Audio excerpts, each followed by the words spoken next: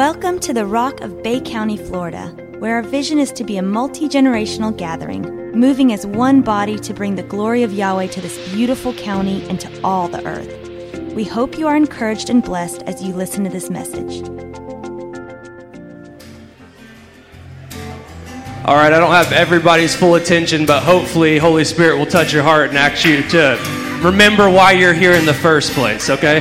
Anyways, let's get to this, because this year, if anybody will tell you, you could tell people that I'm not one for the new year resolution, the new change by the Spirit, because I believe that we operate not from 2019 to 2020, but heaven actually operates from glory to glory. And we put so much emphasis and so much demand on a new year. And honestly, most times we're just using it as an excuse. We're basing it off of what we believe in the natural, things in the Spirit, mixing those things together. And we forfeit what we have available to us by being plugged into a source that nothing ever, like, it doesn't run dry, right? But man, I do recognize that in the natural, the change of a year, the change of a decade is significant. There's a spirit of change, there's a spirit of hope, there's a spirit of expectation. There's some letting go of some past things and some new chapters being turned to. And I recognize that. And I've said before, there's so many people that jump on the bandwagon of the 2020 vision, you know, and I don't make light of that. Man, I want a 2020 vision going into 2020. That's fine. But what I'm saying is that hasn't spoken to me like just recently. I'll tell you what my 2020 year looks like. I was talking to Joanne a couple days ago, and she said, you know, kind of the theme that's been going on here in all the New Year's Eve parties, all the big, big events that are happening in the new year, they say it's the Roaring 20s. Every party's the Roaring 20s. The Roaring 20s. Man, that speaks to me and makes my spirit leap a little bit. The Roaring 20s. Man, I'm telling you, this day, we don't need to do things the same way, approach things the same way. We need to let some things wake up within us. I'll share a story with you that I've shared before, but it's worth sharing again. I heard this in South Carolina when I was there, and it's changed my life ever since. There's this wealthy philanthropist who's going to the San Diego Zoo because there's a new lion that's being taken to this zoo. This big male lion, and this philanthropist is so excited about seeing this lion, and the San Diego Zoo is extremely excited because he's going to make a big donation to their cause. There's my little lions. So he's going to make a big donation to their cause. So this philanthropist is so excited to come and see this lion. Stay with me. This philanthropist is so excited to see this lion, and he gets there. He's so excited. He goes up to the cage, and he looks in there excited, wants to skip all the formalities with all the board members and just get to the lion. And he steps up to the lion and sees the cage, and he looks at this fiery, fierce lion, and he watches him take 8 steps to the left and 8 steps to the right. Y'all remember this? 8 steps to the left and 8 steps to the right. 8 steps to the left and 8 steps to the right. And the philanthropist he's filled with just disgust. He hates what he sees. A thing of that wild nature should never be caged in that manner. And so he grabs all the board members together and he says, listen guys, I know I said I came here to make a donation, but I really think that what I came here to do is to buy a lion. And they said, the lion's not for sale. But he said what all wealthy people can say and do say, everything is for sale. And he left with a lion. The story doesn't end there. So this philanthropist is going to fly this lion to the African plains and watch him release back into the wild and free him into this wild nature that he was born for. And he's full of excitement. What he paid for is not, he doesn't even care about the amount that he spent on this lion because he knows what he's paying for and what he's freeing. And he gets this lion and its cage is sitting right there and he watches the cage open up. And this lion with all determination and purpose and fierce fiery eyes and the wild nature within him steps out of that cage. And he takes 8 steps to the left and 8 steps to the right. And 8 steps to the left and 8 steps to the right. And 8 steps to the left and 8 steps to the right. Why? Because it is absolutely possible to be wild and never be free. And we so oftentimes miss the price that's paid. It says, for the joy set before him, he endured the cross. And that does not mean that we're to sit here in shame and guilt, doubt, fear, unbelief, anxiety, anything that we carried in 2019 from the toil of our hands and what we had to do. He did not do what he did on that cross so that we stay in this place of believing we're free but never really being free. There's a wild inside of us that needs to be awakened again. There's a freedom calling in 2020. There's a roaring lion within our bellies that needs to be awoken again. Remember Psalms 27 from last week when we read what David did. In the midst of war, which he hated, by the way. In the midst of war, a worshiper lifted his head above his enemies. Not just to say, I lifted my head above my enemies. He had a purpose for it. He lifted his head above his enemies so that he was able to offer a sacrificial shout of joy. What does that look like? A sacrificial shout of joy.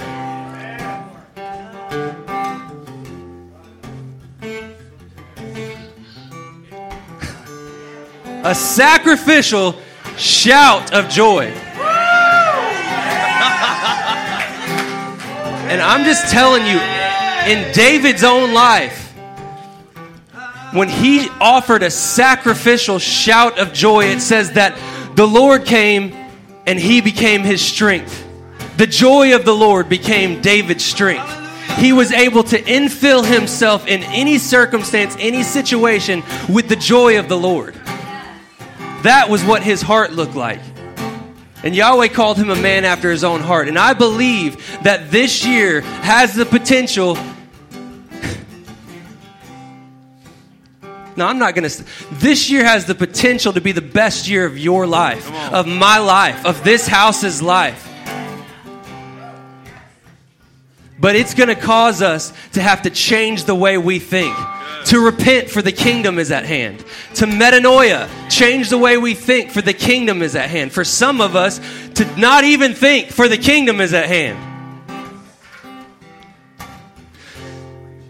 So this morning, we're not starting off how we normally start off. And if this makes you uncomfortable, you'll be all right. I promise. We're all just as crazy as you are. And I don't care if you need to close your eyes, tuck your head down in your chest, hold on to somebody. This morning, we're going to make some declarations and we're going to offer a sacrificial shout of joy from the place that we've been into, transitioning us into the place where we're going.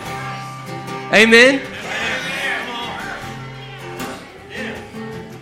1, 2, 3.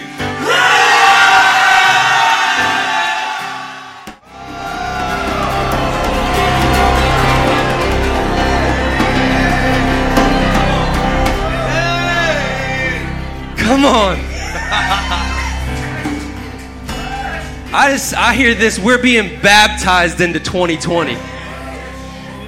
The greatest depiction of baptism for me is in Exodus. When the seas are parted, an identity that chased them The fear that chased them, the worry, the doubt, everything in them that had kept them down forever, chased them, and they went through the water. But on the other side of that, Yahweh shut off anything that was allowed to come back out of there. It was not allowed. The fear, the doubt, the identity could not follow them anymore. And I just believe that we are being baptized into 2020, into the roaring 20s, into the roaring 20s. Don't let this be the only shout. He didn't pay that price. He didn't pay that price for anything else other than joy. Other than the joy that was set before him, because he knew what laid before him for us, for believers, those that would walk in the glory of who he is and all that we have available to us. It's actually a slap in the face to that philanthropist, isn't it?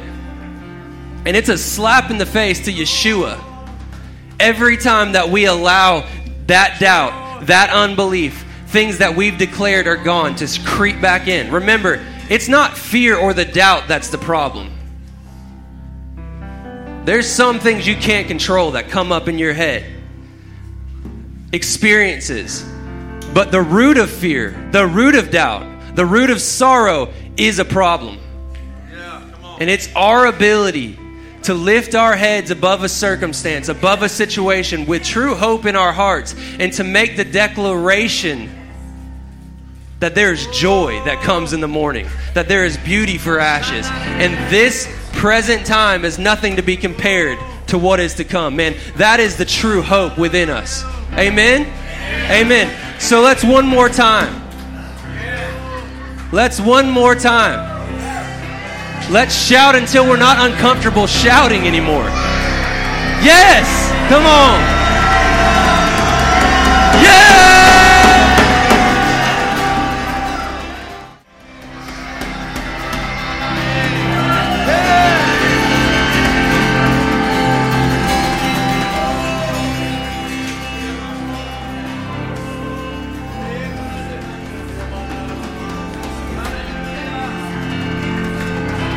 The lion himself reminding us.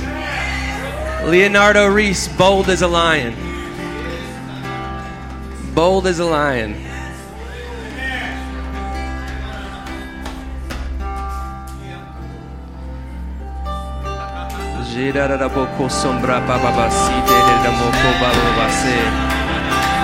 Come on now, there's freedom today.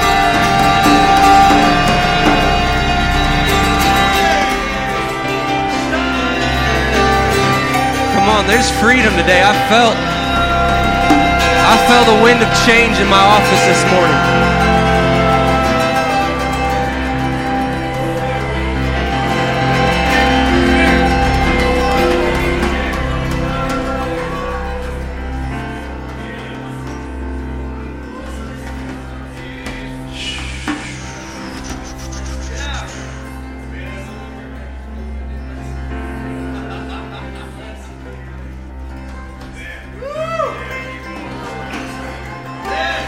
See, the change of a year, there's a requirement on our end. Right? And we can leave here this morning in an inspired state with hoarse voices and feel pretty encouraged and slip right back into the 8 steps to the left and 8 steps to the right. True repentance causes us to change the way we think. The renewed mind, the mind of Christ, the believer. And our faith mixed with a little bit of unbelief is ineffective. And our faith mixed with a little bit of doubt is ineffective.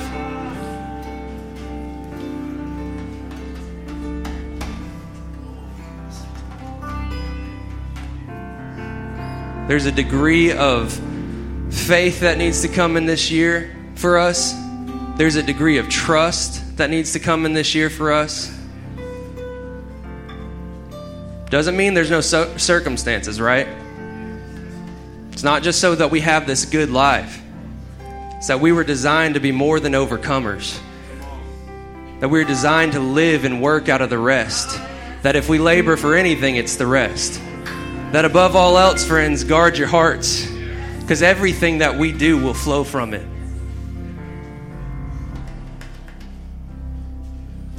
I'll tell you what, this morning I want to speak out of this, and I feel a grace.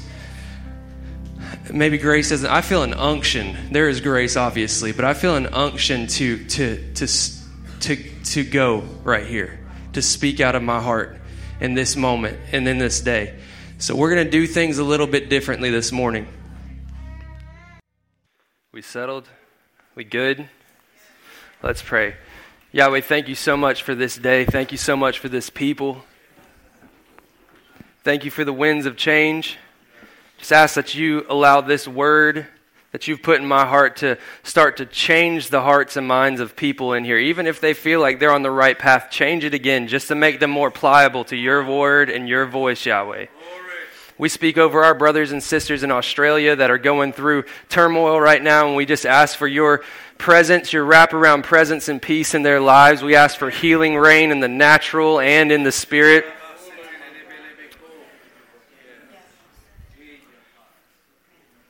Let your glory be shown on that piece of dirt there, on that land. And Yahweh, we speak over and pray for anybody that might oppose or misunderstand this ministry, and also those that we might seem to oppose in our heart or that we don't understand their ministry. And we pray over them and ask you not that they get more of our mindsets, but they get more of your mindset, that you bless them and elevate them and separate us from that hate and that stuff we're not supposed to carry, Yahweh. And we love you. I ask for Holy Spirit to speak this word. This is about you, Yahweh, not about me. And this is all to your glory. We declare this in the name of Yeshua. Amen. Amen. Hope deferred makes the heart sick, but desires fulfilled is a tree of life. Proverbs 13:12. We've been reading this for the past couple weeks.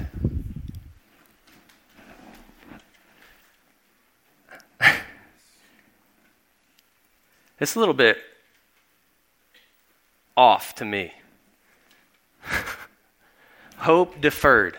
Something doesn't stick right with me with that. Someone tell me the definition of hope.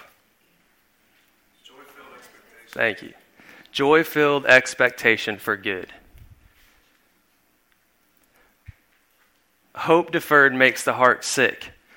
I don't believe anything within true hope can be deferred or can make your heart sick. So I'm going to change that this morning. I believe what this scripture is really, and I haven't looked in the translations, maybe there is a translation that says this. I believe there probably was or is. But really, it's not hope deferred makes the heart sick. Let me just remind you. So a joyful expectation for good is hope. His goodness. It's not based on timing. It's not based on the circumstance. It's not based on things being fulfilled in that nature. Hope is a seat of hope. Zechariah talks about it being something that we're actually in bondage to. It says that we are believers, prisoners of hope. It's an anchor. So it can't be deferred in my mind. I believe what this scripture really should say is unfulfilled expectations make the heart sick. But fulfilled desires are a tree of life. Y'all okay with that? Y'all just agreed to change scripture in church. That's messed up.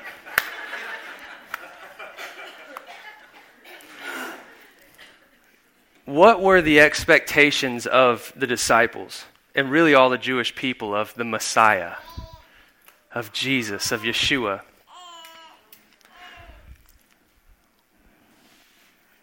The kingdom of Israel being restored, the power, if you think about where they're at in this time, they are completely oppressed by Roman rule. And we think we have it bad, and we haven't progressed, and things are getting worse. If you just go back in time a little bit, you'll see it's not that way. We're a little off there. So these people are enduring horrendous persecution, starvation, such a desire that there would be, in a hope that a Messiah was to come, the prophesied Messiah, and he comes. And men drop everything and they follow him. 3.5 years later, Yeshua is making a declaration in John, telling his disciples that not only he was going to lose his life, but also they would. And that hope that truly could not be deferred if it was hope is in Yahweh, in his word, not in an expectation. This stuff is good. It's just wait. I'm excited about this, and I'm going to tell you this morning, I'm not going to allow you to be quiet. All right? We're in this together. Okay? And what you draw out of me is what you're going to get.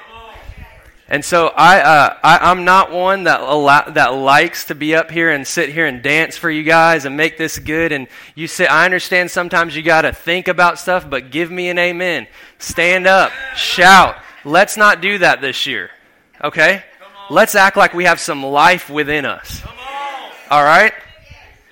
Everybody said? Amen. That's what I'm talking about.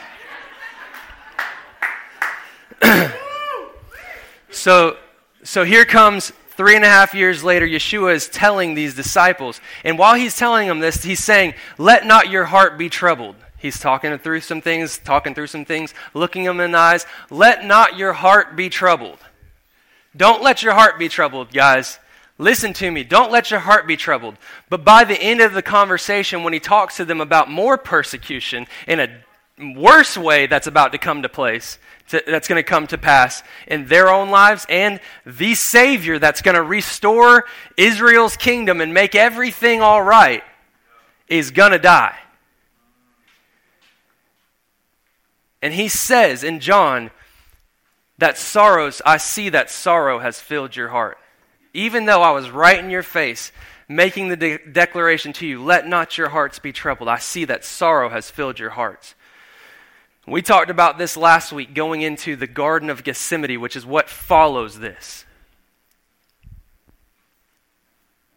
In the garden, Yeshua gets in their face again and he said, listen, pray. Don't fall into temptation. Pray. Don't fall into temptation. And in the moment that Yeshua is having one of the most intense prayer sessions, the whole let this cup pass from me moment, where he's dripping blood from the stress and the difficulty in that moment, and the passion, his disciples are asleep.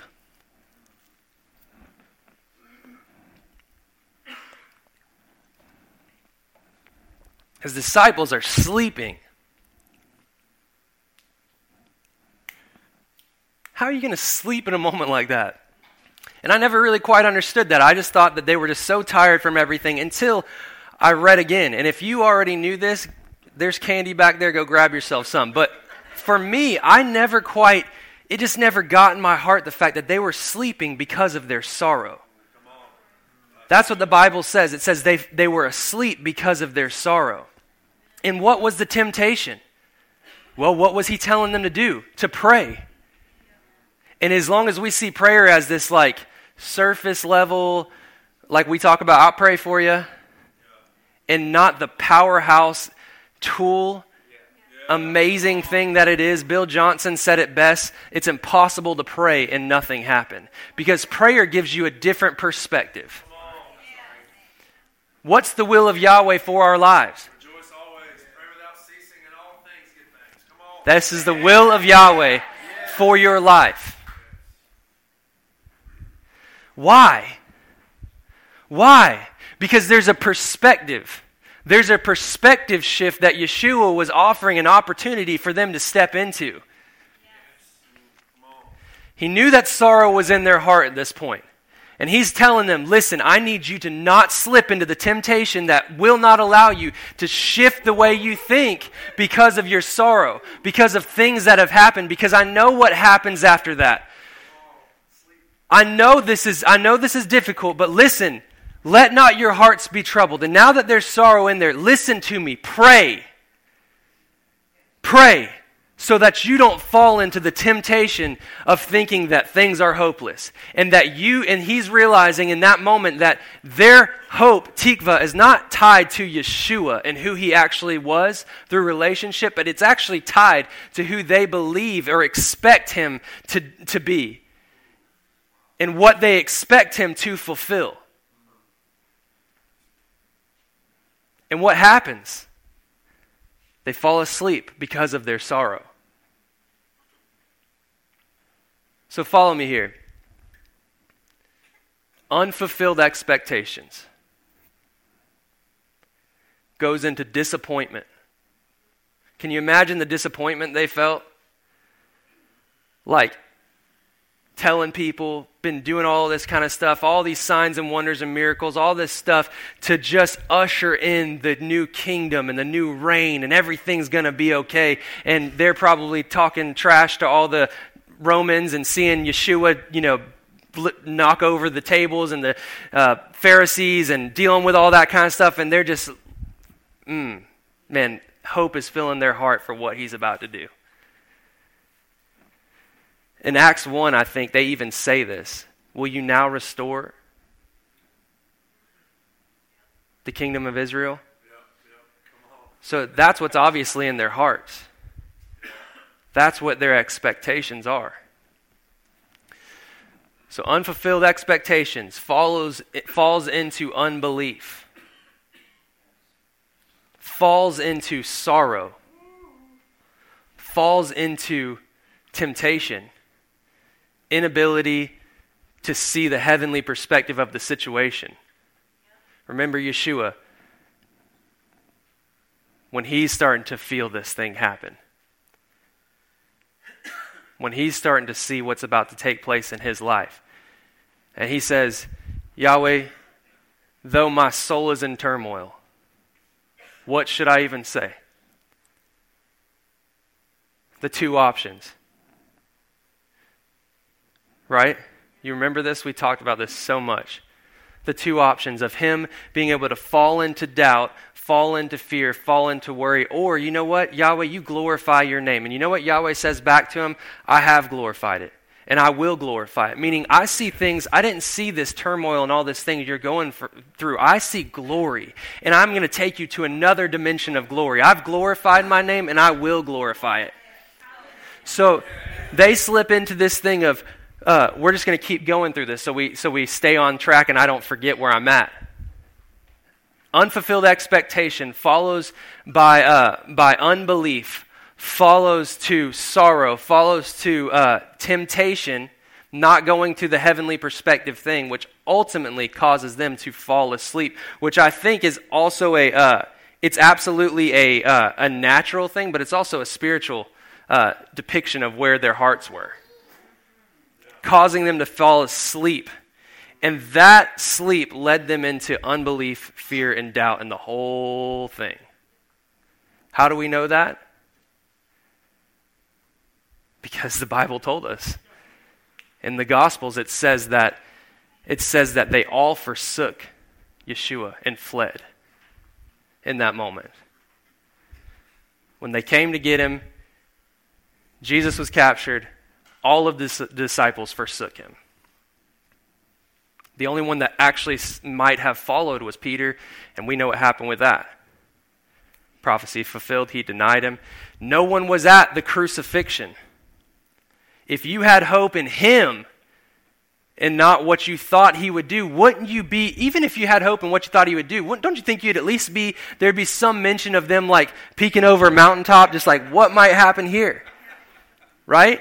The only one that might have been there on his own account, which he tends to do, is John. They all forsook him and ran and fled.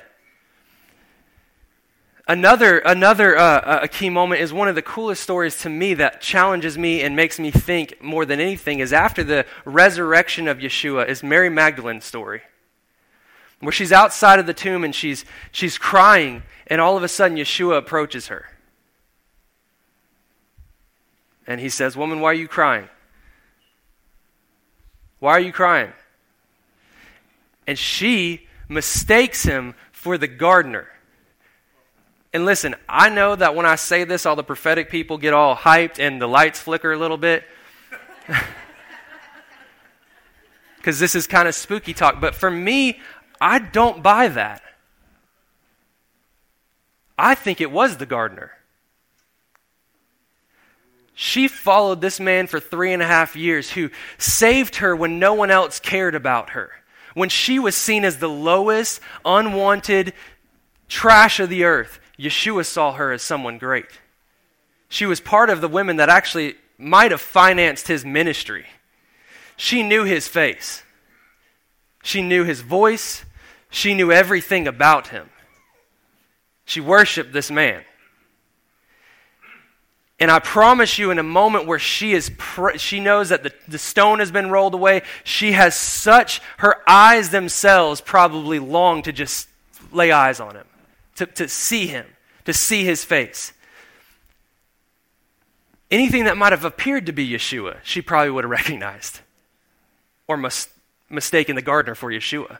But she mistakes him for the gardener. And really, I think it's a depiction of, this has nothing to do with what I'm talking about, but I feel like it's a depiction of Yeshua's presence on a man and how he actually operates after the resurrection.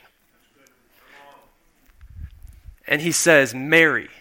And all of a sudden, she recognizes him. So was it Yeshua or was it the gardener? Or is the answer yes to both? I don't know. I like to think that, though.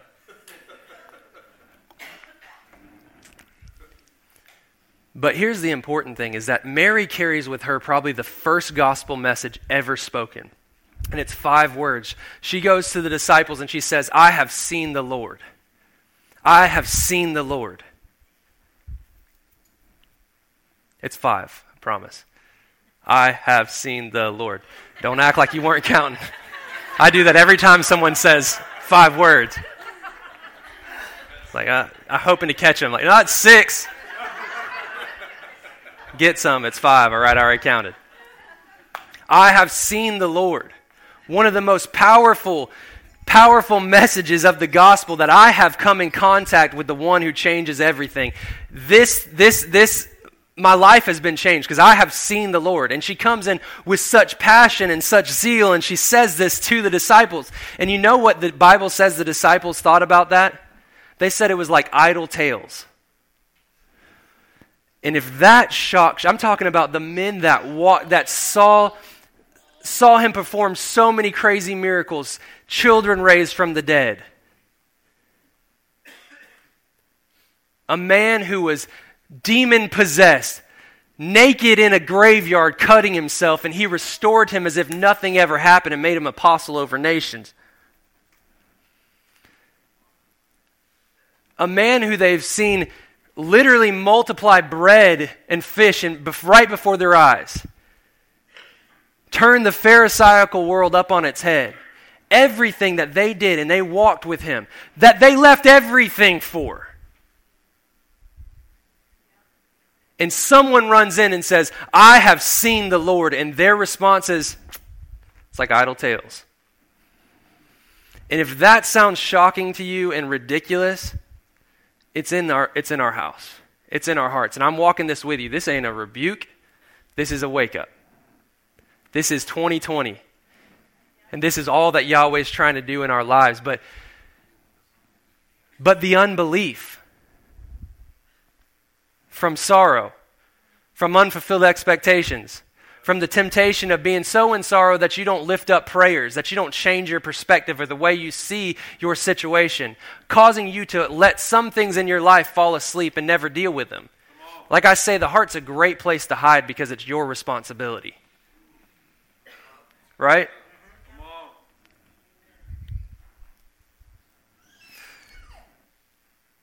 Unbelief can easily mask itself in belief. It's the clean hands, pure heart thing. I call it the clean hands law. Right? The clean hands law. What can I see on the outward that people are doing to justify me believing that they have a pure heart? The word pure there actually means clear, free. But really, the only thing that's ever going to produce clean hands is a pure heart. A man led by the Spirit that's cleared out all of this junk. And the longer we hold people to clean hands, we miss out on people that actually have very pure hearts. And there's so much that can happen and so much that we could do if we would stop living in a law of clean hands. Again, I don't say that we need to lower our standards. We need to raise those up in this day. But we absolutely need to drop some walls. There's a big difference. There's a big difference. Y'all doing okay? Good. Good. Where were we? Because I have no idea. I got off on the clean hands, pure heart thing. I don't know what we're doing.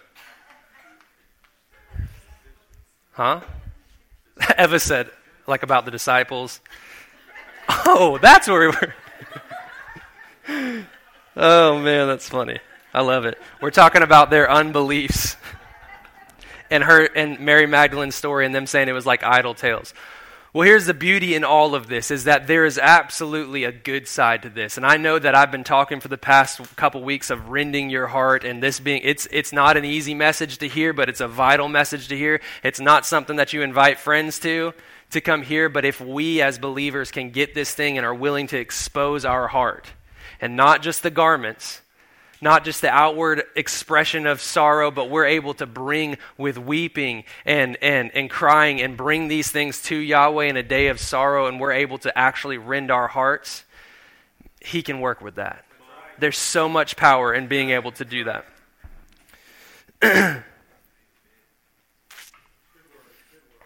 Oh, it is a good word. I know. I feel it today. All right. I completely didn't look at my notes, so I'm everywhere. So I'm just making sure for a second. Okay, so this is where things take a turn. Because in my mind, we all know this. What happened to the disciples ultimately?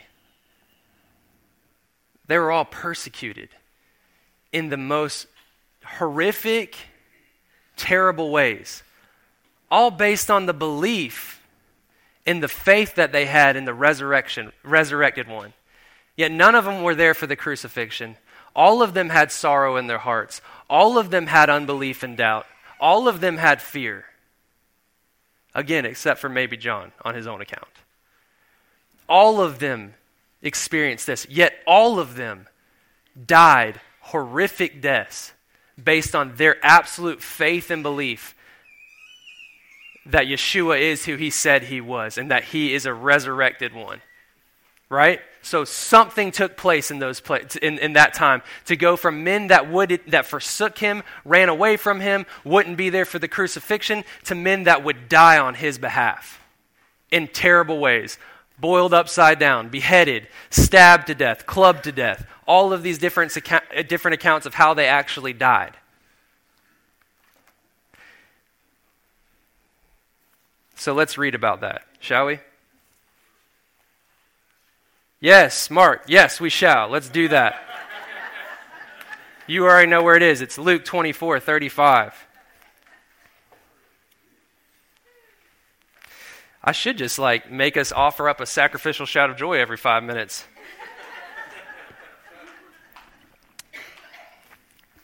I'll spare your voices for now. All right. 35, now this is where two disciples have come back from the road to Emmaus, where Yeshua has revealed himself to these disciples that were on the road to Emmaus by breaking bread. And they say in 35, Luke 24:35, and they told about the things that had happened on the road and how he was known to them in the breaking of the bread. So these guys are telling the disciples of what has happened. 36 says, now as they said these things, Jesus himself stood in the midst of them and said to them, peace to you. I love Yeshua. He's so awesome. Peace to you. Just comes into that situation. So before they could go into that whole idle tales thing, he comes into that moment. Peace to you. But they were terrified and frightened and supposed that they had seen a spirit.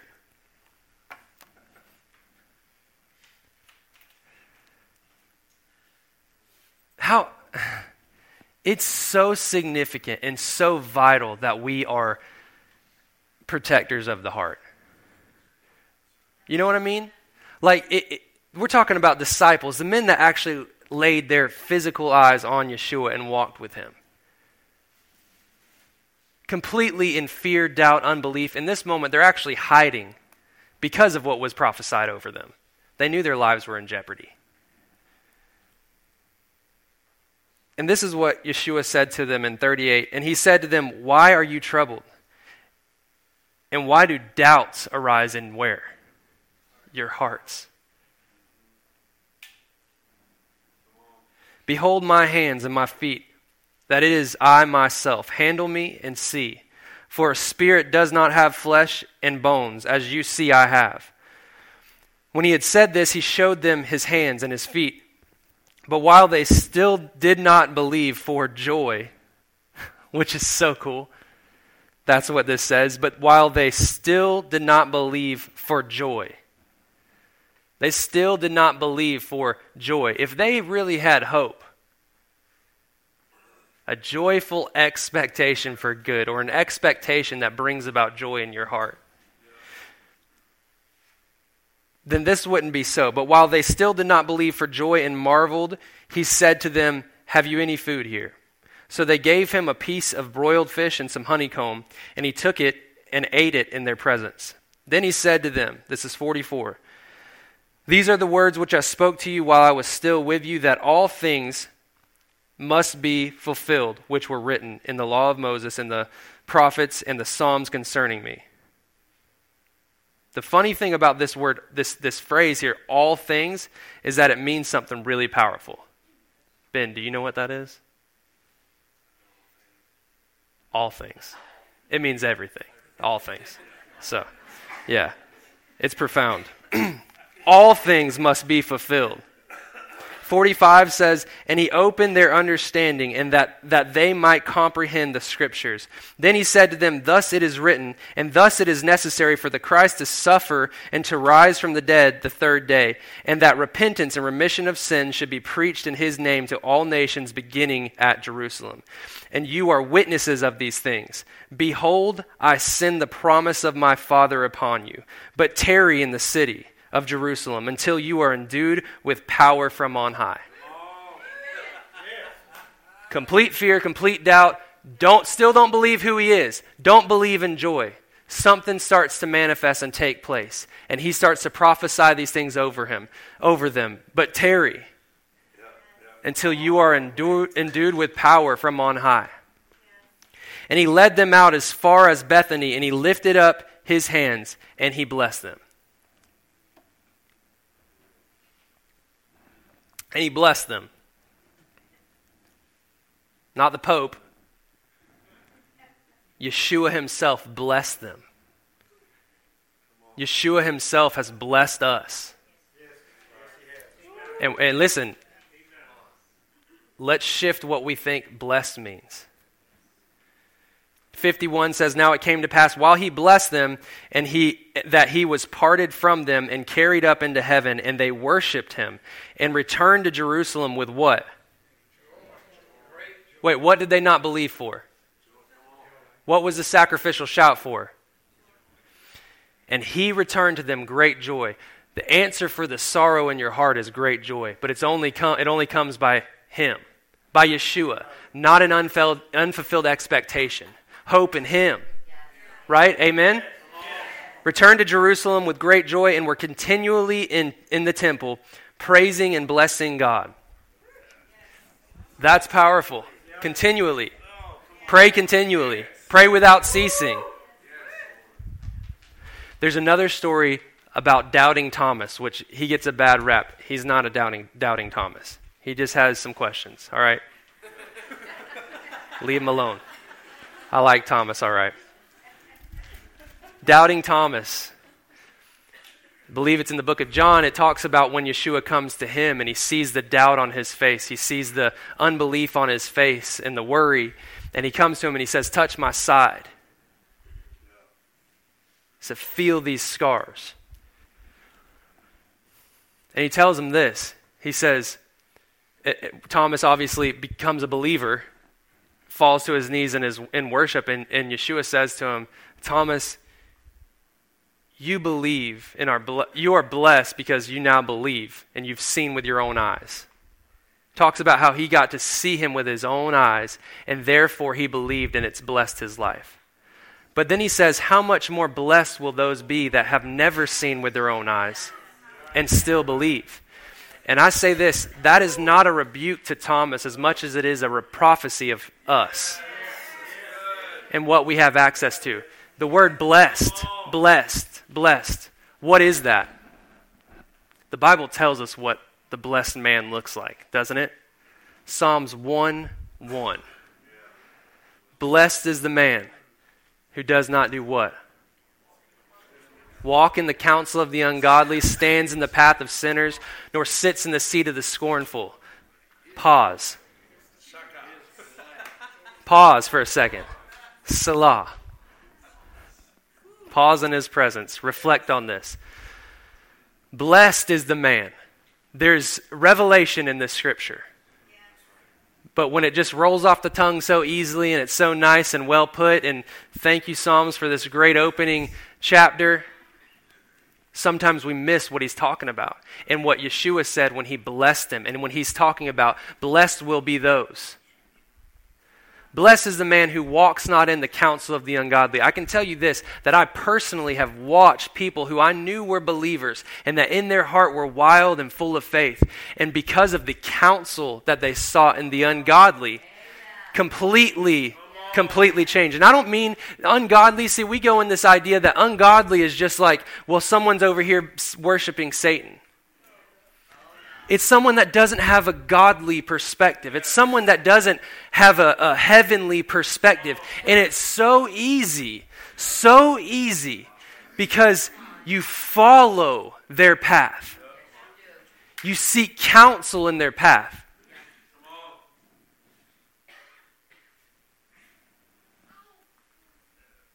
Who follows not the counsel of the ungodly. Little bit of compromise. When you are in turmoil, when things aren't making sense, when you're feeling a seed of unbelief, the worst thing that you can do is go find someone who lives in that state. You go find a father. You find a pastor, a believer, a friend, someone who lives their life full of faith. And you go, remind me again, brother. Remind me again what a blessed man looks like. Remind me again. This is why we're a family. It's why you can't go at it alone. Remind me again. C.S. Lewis.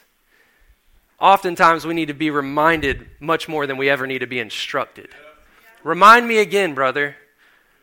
What does a blessed man look like? But I'm telling you, I've watched people walk down this path of counsel in the ungodly. It's going to start like this. You're awesome, Andrew. You can play that guitar like no one else, man. You are awesome. It's so cool. Wait, what? That sounds ridiculous. They shouldn't talk to you that way. Yeah, you're right for feeling that way. Let me tell you this, and there's these seeds that start to get planted. And look, this sounds so simple, but so many people today. I think it's even funny that Instagram has followers. Like really, like don't act like this isn't real. How much counsel do we get from people living lives that we have no idea what godliness looks like in their life? But because on the surface, their counsel looks sound, that's what we follow. Nor stands in the path of sinners. We've all sinned and come short of the glory of Yahweh. However, we're not all sinners. We're sons. A sinner would be one that refuses to allow himself to change the way that he thinks.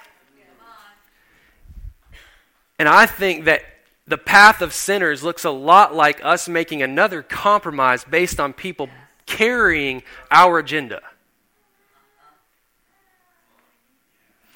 I think that the path of the sinner and falling into the path of the sinner looks a whole lot like making a compromise. See, I can't say it the same way I did before. It's all good. It looks like making a compromise based on someone carrying your agenda. Meaning, like, there are people in this world that absolutely, there's no question how they live their lives. And you'll find that in the political world. Crap, he's talking about the politics again. Coming in your kitchen. But in politics, we make so many excuses because they believe like we believe. So all of this crap that we know that they live in, it's all good. We'll stand with them because they carry our agenda. We stand with them because they carry our agenda.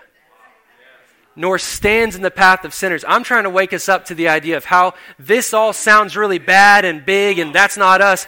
But if you're honest, we have sought counsel in the ungodly. All of these things are in the heart of a man and things that can exist within the life of a blessed man. Make sure that those people are standing with you before you're ever standing with them. Not their path, your path. Your path is his path. Blessed is the man who walks not in the counsel of the ungodly, because the steps of a righteous man are ordered of Yahweh, right? Stands in the path of sinners, nor sits in the seat of the scornful. And my lovely, beautiful wife has challenged this to the core of me. And I think if you need to know if you have a sick heart, are you sitting in the seat of the scornful? This is the easiest way to diagnose a sick heart that has fallen into unfulfilled expectations, that has caused sorrow, that has caused temptation, that has caused you to fall asleep to who you're called to be. The seed of the scornful. What's in your heart? I'll tell you, it always comes out. Out of the abundance of the mouth speaks. Out of what's within here, you want to diagnose it, figure out what's coming out. And if everything that feeds you is talking negative or looking at people's clean hands and trying to make a judgment call on what their pure heart looks like, if you have to always be talking some kind of mess about something else and everything that comes out of your mouth is negativity, seems simple, but I'm going to tell you, brother, sister, you have a sick heart. I have a sick heart when that's what's coming out. And when that happens, it's time to do some tilling. It's time to do some rending. These are the moments where you say, Yahweh, look, I'm going to be honest with you. There is some venom in my heart, and I'm just going to be truthful and honest with you. I'm disappointed in this. These are the things. This is what's challenging me. This is where the unbelief is coming from. And watch what he does, because that is prayer. There's a perspective shift that's going to change. There's an exchange that's going to happen. I can promise you this. I'm starting to see it in my own life. Doesn't mean it will be easy. There's things that have come up that I don't want to deal with, that were asleep and now are awake, but for the simple purpose of me killing those things off.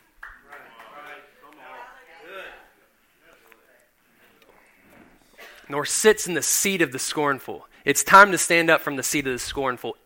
We do not often realize what power we hold. Mike, in the power of the tongue is life and death. Not life. Talk a little bit of trash. Still okay, we can come back to life. It's life or it's death. And we have got to be the ones to guard our hearts, to till up the ground within our heart, so that only thing that comes out of our mouth is life. And it's not easy. I'm going to tell you right now, it's not easy. I've had to challenge, ever since Eva brought that revelation to me about that, it's been a trial for me. Every time I sit down and I want to say something negative, because really it's so much easier. And it's justified. And they are wrong.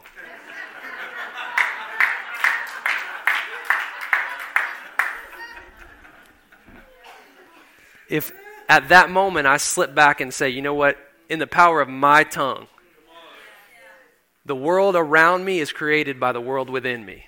Apostle Damon Thompson. The world around me is dictated by the world within me. I'm creating, what else does it say about the heart? As a man thinks in his heart, so is he. So we know what, y'all with me still? We good? Oh, it's only 11. So this is what happens when you don't do worship and... Blessed is the man who walks not in the counsel of the ungodly, nor stands in the path of sinners, nor sits in the seat of the scornful. Those are the things he's not. But what is he? He delights himself in the law of Yahweh. And he meditates day and night in that law. That's one thing. He's a tree of life, planted by the rivers of living water, who brings forth fruit in every single season and whose leaf never withers. And then thirdly, everything that he does prospers. But you don't get to that point without digging up the junk of what you're not. And then we need to bring light to what these things are. I know I'm giving you a lot, but just give me the 30,000 foot understanding for now, and we'll dive into these things a little bit deeper weeks to come, because this revelation for me is changing my life and changing my heart. And I think it's vital that we get this at the beginning of this day, because I think 2020 is going to be the roaring 20s. And I think that every single year of your life, you'll look back on 2020. Not that it does, it's ever increasing. Things are going to get better, but you will look back on the 20s, on 2020, and say, that was amazing. Yes. That was where it all shifted for me. That's when things changed.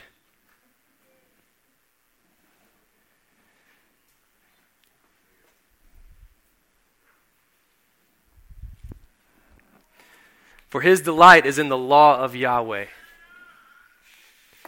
Who's ready to have their bubbles bursted? There's glory on the end of it. But man, we go off of our salvation here in anytime things get hard or anything that we want, we lean on this idea. Delight yourself in the Lord. The word delight. Delight yourself in the Lord, and he'll do what?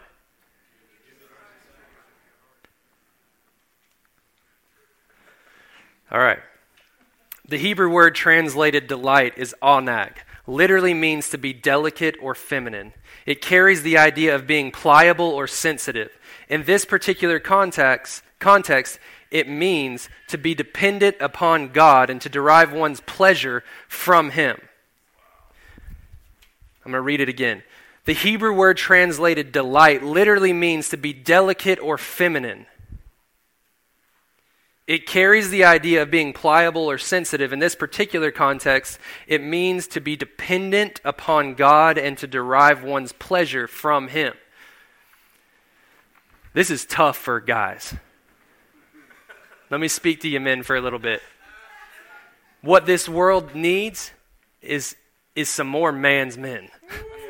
We do need that. There is an attack on our boys in the wild nature of a man in our culture. There's a lot of suppression and making them feel like the things that they naturally feel are wrong and suppress them and keep them away and come over this way, and this is what it should look like, and this is what a good boy looks like, and all this stuff. I think if you want to if you have boys and you want to read a book to really change your perspective, Kathy Neese gave Ben and I a great book called Wild at Heart that just helped me really change the way I look at my boys. Tara, I let my boy roar, right? I let Leo roar. But we need that. Yes. We need men to be men. Amen. But we need to know what a kingdom man looks like. And we have got to come to the place of letting go that man's man, I can do it myself, and start to be pliable. Yes. And start to be sensitive. That's tough. Start to be pliable and start to be sensitive. This will make you a man's man in the kingdom of God. The Hebrew word translated delight literally means to be delicate or feminine. It carries the idea of being pliable or sensitive. In this particular context, it means to be dependent upon God and to derive one's pleasure from Him. The term translated desires, remember what we're talking about, the scripture we're talking about. Delight yourself in the Lord and He will give you the desires of your heart. The whole reason I'm reading this is because we're talking about the blessed man who delights himself in the law of the Lord. So we need to understand the meaning of this delight word. I'm just trying to keep y'all on the same page. I'm using this scripture because when I think of delight, this is what I think of. And we got to trump this whole idea. Nobody better say amen just because I just said Trump. I pray for that man and I pray for our leaders. I'm not trying to knock anybody. I understand a superior kingdom and a superior rule. And I'm not going to subject myself to something that's less than when I could have something that's way greater than. The term translated desires, pronounced mishalah, refers to petitions or requests. In Hebrew thought, the heart was primarily the seat of the inner man. Oh, we've heard that before. It was the source of the will. In other words, the psalmist tells us that God will honor our delighting in Him by graciously giving us what we are asking of from the very depths of our being. Now, if we think carefully, if we are delighting ourselves in God, then what are the desires of our heart? We all right? We good? Just hacking on a bone back there. In other words, the psalmist tells us that God will honor our delighting in Him by graciously giving us what we are asking of Him from the very depths of our being. Now, think carefully here. If we are delighting ourselves in God, then what are the desires of our heart?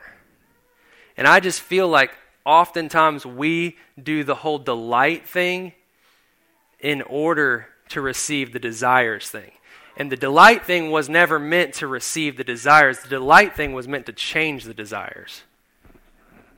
To create oneness with your heart and your Father's heart. If we are relying upon God and deriving our primary pleasure in Him, then He is the desire of our heart. The promise here is not that God will give us the things of this world if we delight in Him. No, the promise is that God will give us Himself if and when we delight ourselves in Him. Way more powerful. Way more... Seek ye first the kingdom and all of these and His righteousness, and everything else will be added to you.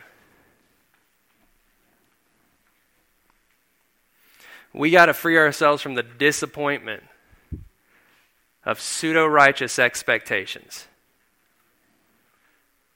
On the flip side, the Bible also tells us that ask whatever you want in my name, and it'll be given to you. The idea, though, is that we seek ye first the kingdom and His righteousness. That our responsibility is a pure heart. That our responsibility is the one thing. And the desires and the delighting starts to change meaning. Still okay? I know it's heavy. Like some of this stuff is kind of like, I know I'm like talking a lot about a lot of different things, but I just don't see another way to give this other than how I got it. So, we know what he's not. What he is a man who delights or is pliable in the law of Yahweh. The law of the Lord. What is the law of the Lord? Romans 8 says this, there is therefore now no condemnation to those who are in Christ Jesus, who do not walk according to the flesh, but according to the Spirit. For the law of the Spirit of life in Christ Jesus has made me free from the law of sin and death. For what the law could not do, in that it was weak through the flesh, God did by sending his own Son in the likeness of sinful flesh on account of sin. He condemned sin in the flesh, that the righteous requirement of the law might be fulfilled in us who do not walk according to the flesh, but according to the Spirit. For those who live according to the flesh set their minds on the things of the flesh, but those who live according to the Spirit, the things of the Spirit. For to be carnally minded is death. So if you want to operate by the law of sin and death, think carnally. And we don't have to mean think. When we say think carnally, we're like, yeah, the real unbelievers do that. But it's not true. Every time you put your circumstance and your situation and trying to figure that out above a God who operates in impossibilities, you're subjecting yourself to the carnal mind. But to be spiritually minded is life and peace.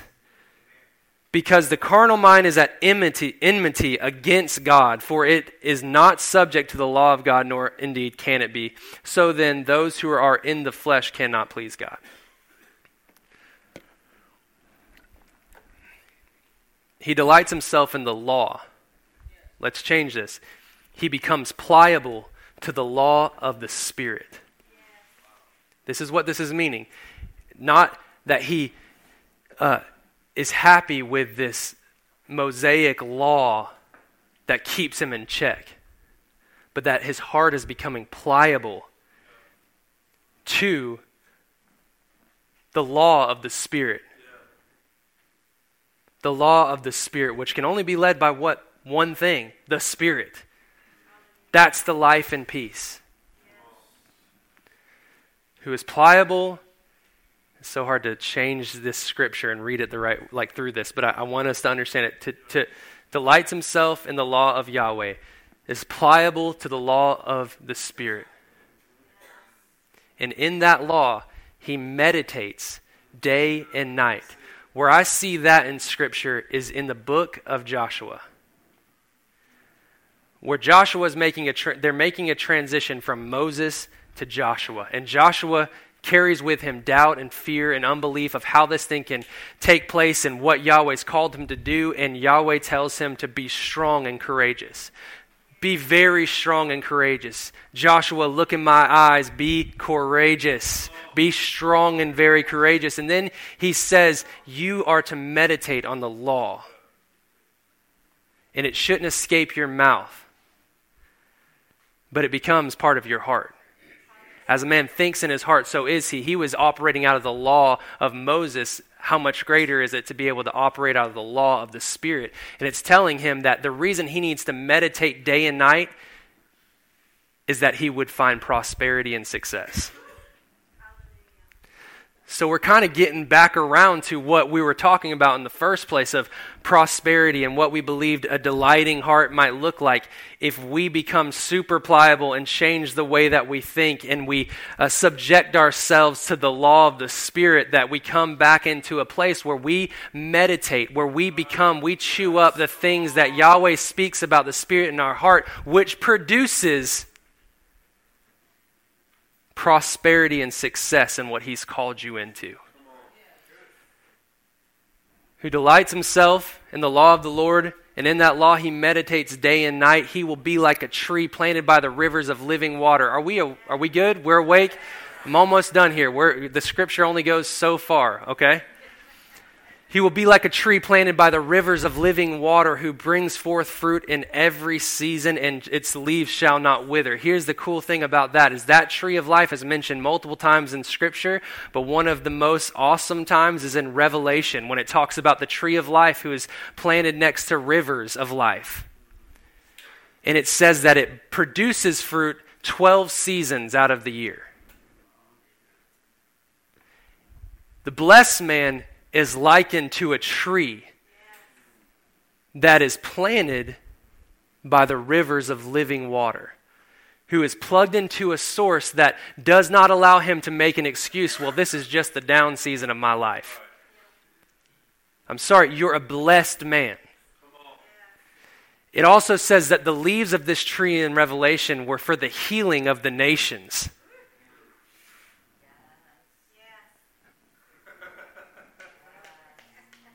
What you represent. It ain't about you having a good life. It's about us healing nations. From the fruit that we're producing and what's coming off of being plugged into a source of life, a spirit of life. Not an enmity with Yahweh, but plugged into the law of the life.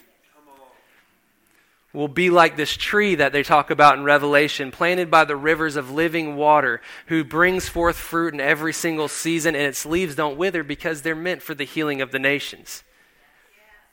What a big deal you are, and I am. There's no question that this world, people around us, hurting, dying, troubled, there's a lot of this stuff.